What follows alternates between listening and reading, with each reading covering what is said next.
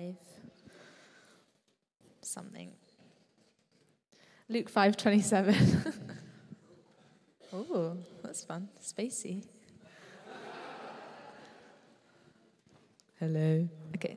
Oh.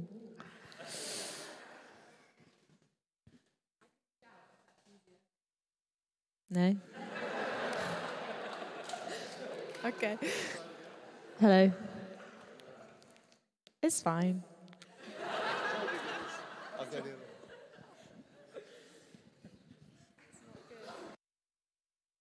Okay. It's amazing.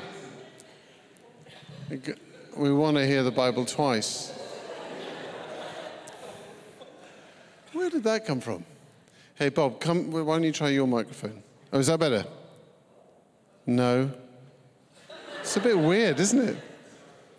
Try yours. Try yours. This one. Hello. Is that working? Yeah. Okay, great. Woohoo!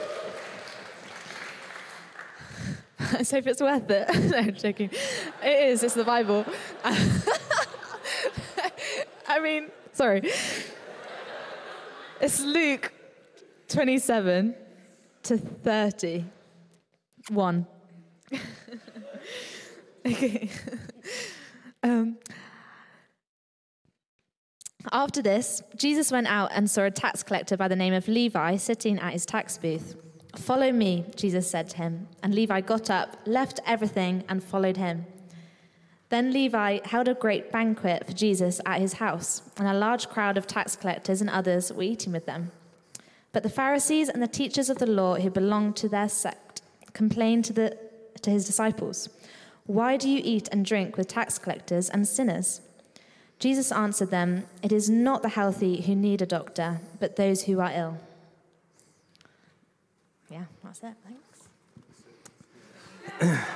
It was worth it. Yeah, it was worth it.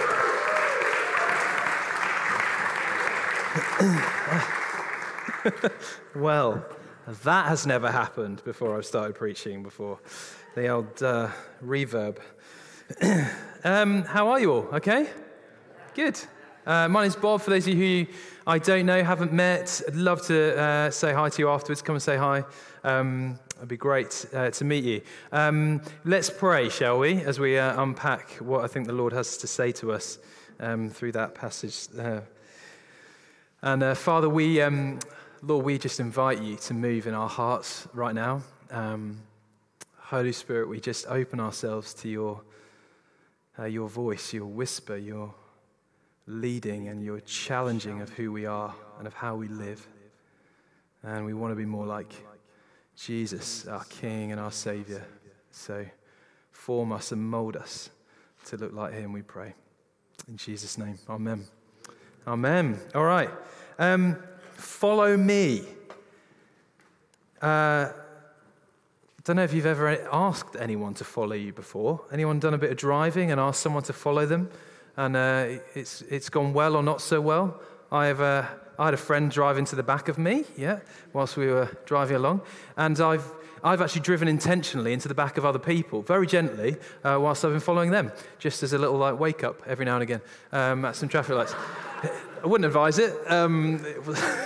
Anyway, I earlier this morning was asking a group of 21 6-year-olds to follow me around Heathertree Park. We had Phoebe's our 6-year-old, it was her birthday, and she invited a lot of her friends to a party, and at one point went off on a little animal adventure safari around Heathertree Park. Yeah, and I asked them to follow me, and it didn't go well. Let me just say that. Well, it went well some of the time. Anyway, there's this moment in the scripture that we've read, or that Abby read for us almost twice this evening, where Jesus is walking along past this this tax booth, this kind of shack in the middle of a road or a street or town in Israel, and he sees this man in the booth called Levi or Matthew, and he says to him, "Follow me." And with those words, the guy gets out of the tax booth, leaves everything, and follows Jesus. Isn't that an amazing thing to think about with the words, follow me, they were powerful enough in that moment to grip someone and draw them out of their normal life to follow this. We don't know how well, if he knew Jesus at all, if he'd ever seen him or met him, but there was something about Jesus in that moment that meant Levi or Matthew got up out of his tax booth and followed Jesus. It's an amazing thing to think about. What did he hear in that call? And I've been looking into a little bit of this story. And what I haven't known before is that the words follow me were actually they would have been well known to Jewish people at that time. Rabbis would use the phrase, come, follow me, to call someone to their apprenticeship, to learn the way that they do things, the way they live and their teaching. You know, for growing up where Jesus did in first century Palestine, the tradition was that if you were Jewish, around the age of 6, you would start your kind of Jewish education around the age of 6. I know there's some teachers in the room tonight. Instead of the national curriculum that our amazing teachers would start educating our young people or children with, the Jewish tradition was that they would start teaching 6-year-olds the first 5 books of the Old Testament. So in my Bible, Genesis, Exodus, Leviticus, Numbers, Deuteronomy. And they would teach and teach and teach out of these books until the 6, 7, 8, 9, 10-year-olds could memorize, had them memorized, could recite the first 5 books of the Bible by heart. Imagine that, just for a second. I don't know if you're suddenly having a moment of crisis because you're like, gosh, I don't know I haven't memorized a lot of the Bible. And these 6-year-olds, 7-year-olds, 8-year-olds, 9-year-olds were memorizing the entire first 5 books, the Torah, of our Bible.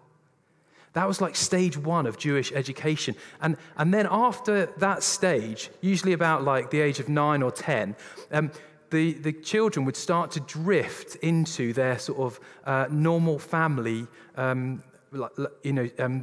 trade, basically. So if your dad was a carpenter, you might apprentice your father at that point and start learning the trade as a 10, 11-year-old. If your mother was in charge of the household at that stage, that's the way things worked, and you might go and learn how to lead and be in charge of a household and do those things. But if you were really good at your Torah, learning the first 5 books of the Bible, then they might say, why don't you stay on? And you can go to stage 2. Stage 2 of the Jewish education was to learn the rest of the Old Testament by heart. Now, in my Bible, that is about that much. A 10, 11, 12-year-old learning that by heart. And then, if you finish that moment, then you'd go off and join the family business. But then if you were really, really, really good, exceptional, then someone might encourage you to say, go and find a rabbi and ask them if you can be their apprentice. Only the best of the best. And what would happen is these young people would make an application to a rabbi to follow them. I don't know quite what the application form, detailed, but the rabbi would then meet this person and they would drill them. What do you think about this? Tell me what this verse says. What about this? What about this? What do you think about this? And only the best of the best of the best would be asked in these words. This is what the rabbi would say to them. Most people, they'd say, go join the family business. But some, the best of the best of the best, the rabbi would turn to them and they would say, come, follow me. And that was the phrase that they used to say, you're in. You're in. Okay, I'm going to show you a video now of this text that we had read to us by Abby. And it's from a production called The Chosen. I don't know if any of you have seen that. My friend Nathan got me into it over there, and it's awesome, really cool. But this scene depicts kind of what happened in the text, and it shows it really well. So, we live in the same world, Matthew. Next. Besides, what else are you gonna do with a mind like yours?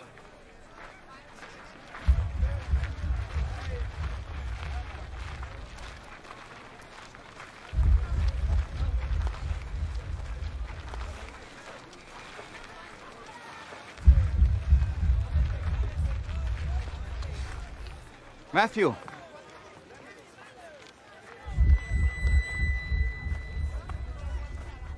Matthew, son of Alphaeus.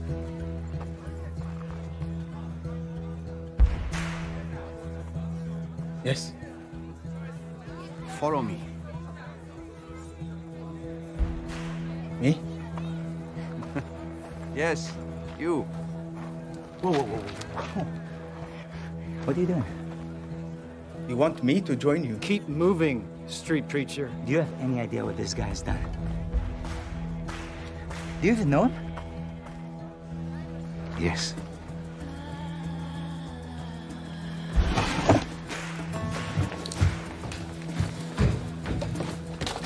Listen, I said to... What are you doing? Where do you think you're going? Guys, let me go.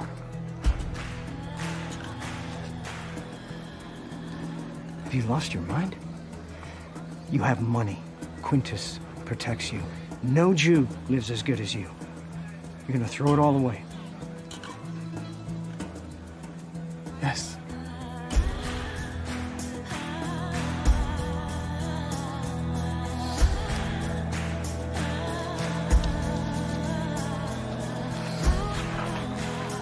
I don't get it. You didn't get it when I chose you either. But this is different. I'm not a tax collector. Get used to different.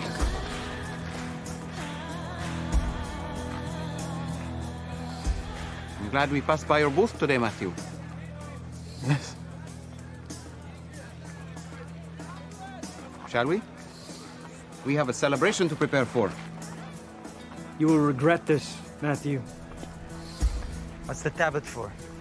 I grabbed it without thinking. You can put it back. No, keep it. You may yet find use for it. Where are we going? A dinner party. I'm not welcome at dinner parties. Well, that's not going to be a problem tonight. You're the host. Hey, it's Dallas. I'm the creator of The Chosen, and yes, season... Gives a little pitch at the end for The Chosen. Levi, Matthew, encounters Jesus. He wasn't good enough to ask a rabbi to apply to be a rabbi's apprentice. Neither were the other guys that you see around, the other disciples, the fishermen that Joe spoke about last week, if you were here. Peter, James, and John, doing the family trade because they didn't know the Torah well enough. They weren't good enough. They weren't the best of the best. And yet Jesus goes around and he says to these people, follow me. I want you. Follow me. I want you. Follow me. And you can see in the moment, they portray it so well, the confusion over the other disciples' faces at Jesus wanting Matthew, Levi. And you know why they didn't want him? Why they were so confused? It's because Matthew was a tax collector. Matthew had sided with the Romans. He was a traitor to Israel. He'd said, I'm going to leave my people and I'm going to go and work for the enemy. And not only that, only am I going to go and work for the enemy, I'm going to extort my people. And I'm going to cream the top off and live really well. You know, the Jewish people referred to the tax collectors as thieves and robbers. They were known for being, extortioners in the way that they worked. Matthew has made this choice, this moment where he's decided that he's going to side with the enemy, and Jesus has chosen him, and they don't understand it. They don't understand it. Because to follow a rabbi, to walk in the way of the rabbi, they all knew it wasn't just to learn what the rabbi knew or what the rabbi was teaching and be able to recite it to other people. It wasn't just to know what the rabbi knew. That's not why you followed a rabbi. You did. You wanted to know what they knew, but you followed a rabbi to do what they did. To do what that was the call. Come and do what I do. Not just know what I know, but do what I do. It's a call to be all in. And Matthew is in the wrong camp. And in that moment, Jesus reverses his reality. Jesus reverses his reality. He opens a door that no one else could open for Matthew to re-enter Jewish society, to come back through, to be made right, to be as important enough as to be someone who would follow a rabbi, a disciple. He restores Matthew to a place that Matthew couldn't get to on his own. He reverses his reality. He's on the outside, but he meets Jesus, and suddenly he's on the inside. And you see that in the Gospels. Whenever people meet Jesus, he reverses their reality. He's always about it. In the chapter, the same chapter that we've just read from tonight, earlier on in the chapter, Jesus meets a man with leprosy. And the leper comes to Jesus. And in those days, the lepers they were outcast from society because they would spread the disease around, so they had to live outside. They were outcast. They weren't allowed in. He comes to Jesus, this leper, and he says, Jesus, will you make me clean?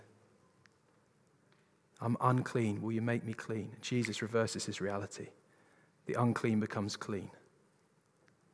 Then in the next bit of that chapter, there's a paralyzed man who can't walk. 4 of his friends carry him to this house where Jesus is. They pull the roof apart because the crowd's so big. They lower him through the roof, and he meets Jesus. And Jesus reverses the reality of who this man is and his experience. He can't walk. He meets Jesus, he can walk.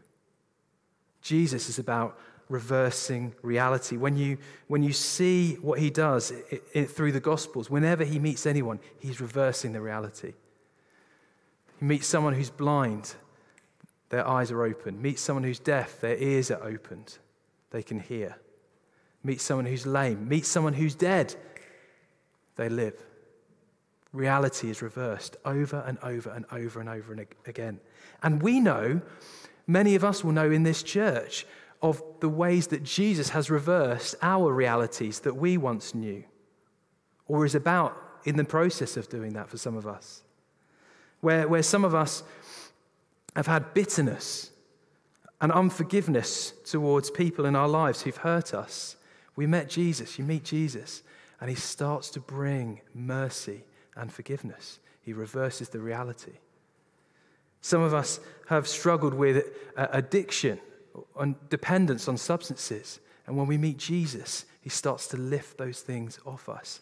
There's freedom where there was addiction. Some of us, in fact, there was a lady in this church who was blind. She met Jesus in a powerful way. I think her name was Anne. And eyes opened, reality reversed. I was hearing that story yesterday, and Becky was telling us that she was there when it happened, and she heard the children running ahead, like announcing to everyone, Anne can see, Anne can see. You know, when she met Jesus, reality was reversed. Some of us have struggled with debt, with crippling debt, and we've met people who've helped us through the power of Jesus to find freedom from that debt. Some of us have experienced hopelessness, and yet with Jesus we can find hope. He reverses our reality. And so Levi, in that moment, he's sitting in his tax booth. He's outside. He's not welcome at dinner parties. You hear him say that at the end. He's not welcome. But the dinner parties at his house, he's suddenly welcome. He's on the outside, but Jesus reverses the reality. He's on the inside. And then, what does Matthew do next? We read in the passage It says he got up, he left everything, and he followed him. And then he starts to invite other people who are like him to experience this reversal of reality. He says to his friends, to the other tax collectors, come, meet this man Jesus. He throws a party for Jesus so that other people can experience this. And if we are Jesus' disciples, if we're all in on this thing of being Jesus' disciples, then it's not just about us knowing who Jesus is and knowing about what he teaches. It's about us doing what Jesus did. That's the call to be a disciple, to do what Jesus did. To be about his business in the world of reversing reality, of introducing people to Jesus so their reality might be reversed. Matthew extends the invitation to people just like him to have their reality reversed. And that is the call for us as Jesus' disciples. If we're all in, to be people who are extending the invitation in the worlds that we live in for people to have their realities reversed. For people to move from darkness into light because they've met Jesus. From death into life because they've met Jesus. A little while ago, Tabby and I used to live in Watford. Anyone ever been to Watford? Oh, a few people. Okay, yeah. Well, Grotty Watty had more visitors than I thought it might. Anyway, Grotty Watty was a lovely place in many ways to live. And it had this Sainsbury's. In fact, it had this like big roundabout with loads of superstores on it, all like competing. And one of the superstores was Sainsbury's. And I remember being in that Sainsbury's superstore one day, and I was buying flowers and a magazine. So Tabby reminded me at the last service for Tabs. And I think I maybe have been buying the flowers in the magazine to apologize for being a douchebag or something, like getting some, just being an idiot, which has happened many times. And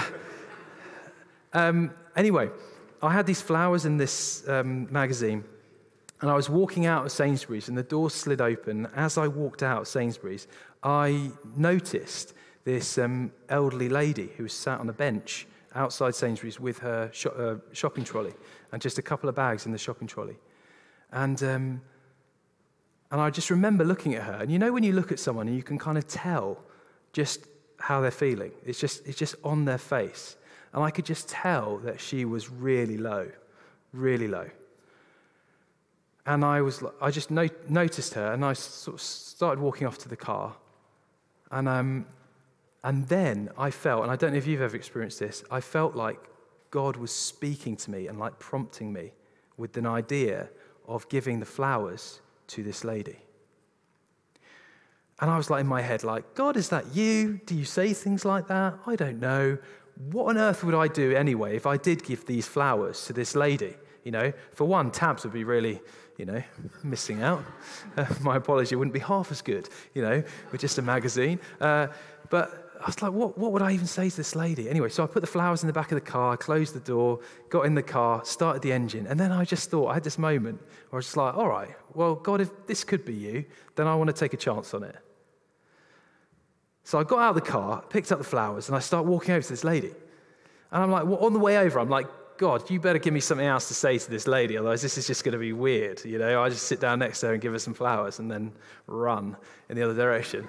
Anyway, so I was like praying, like, God, would you speak to me for this lady? Give me a little prompting, a little word or something for this lady. And I just felt him say to me, tell her she's not forgotten. Tell her she's not forgotten.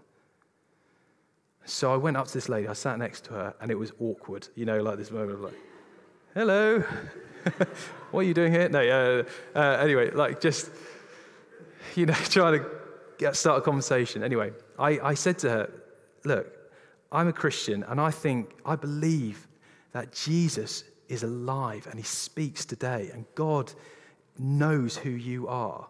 And I just felt him ask me to give you these flowers and to tell you that you're not forgotten, that he hasn't forgotten you.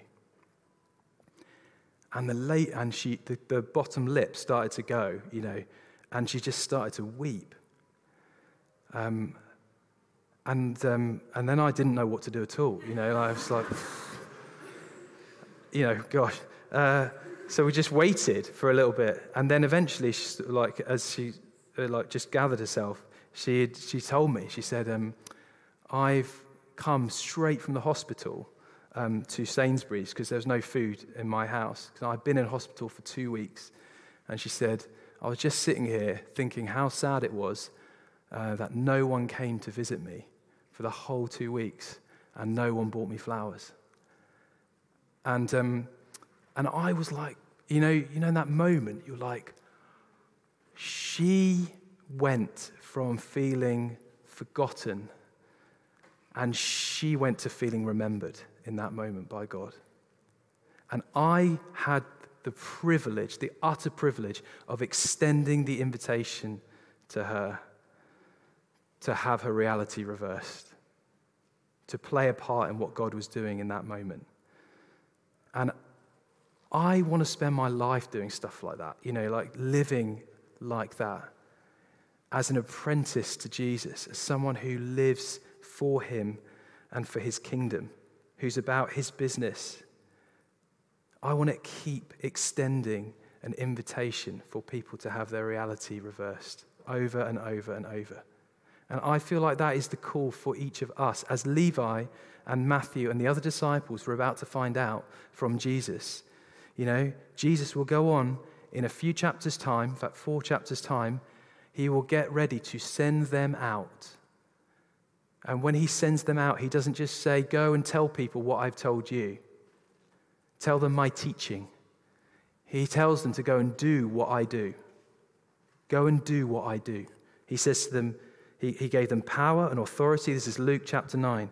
He gave them power and authority to drive out demons, to cure diseases, and he sent them out to proclaim the kingdom of God and to heal the sick. That's what it means to be a disciple. To do the things that Jesus did, to be about his business of seeing people's reality reversed, to extend the invitation, come meet Jesus and have your reality reversed. And that is the call for us as the church, to be a people who are about that in this city. If we're going to be all in, that's what we're all in for. Yeah? That's what I'm all in for. Amen? Amen. All right. Why don't we pray?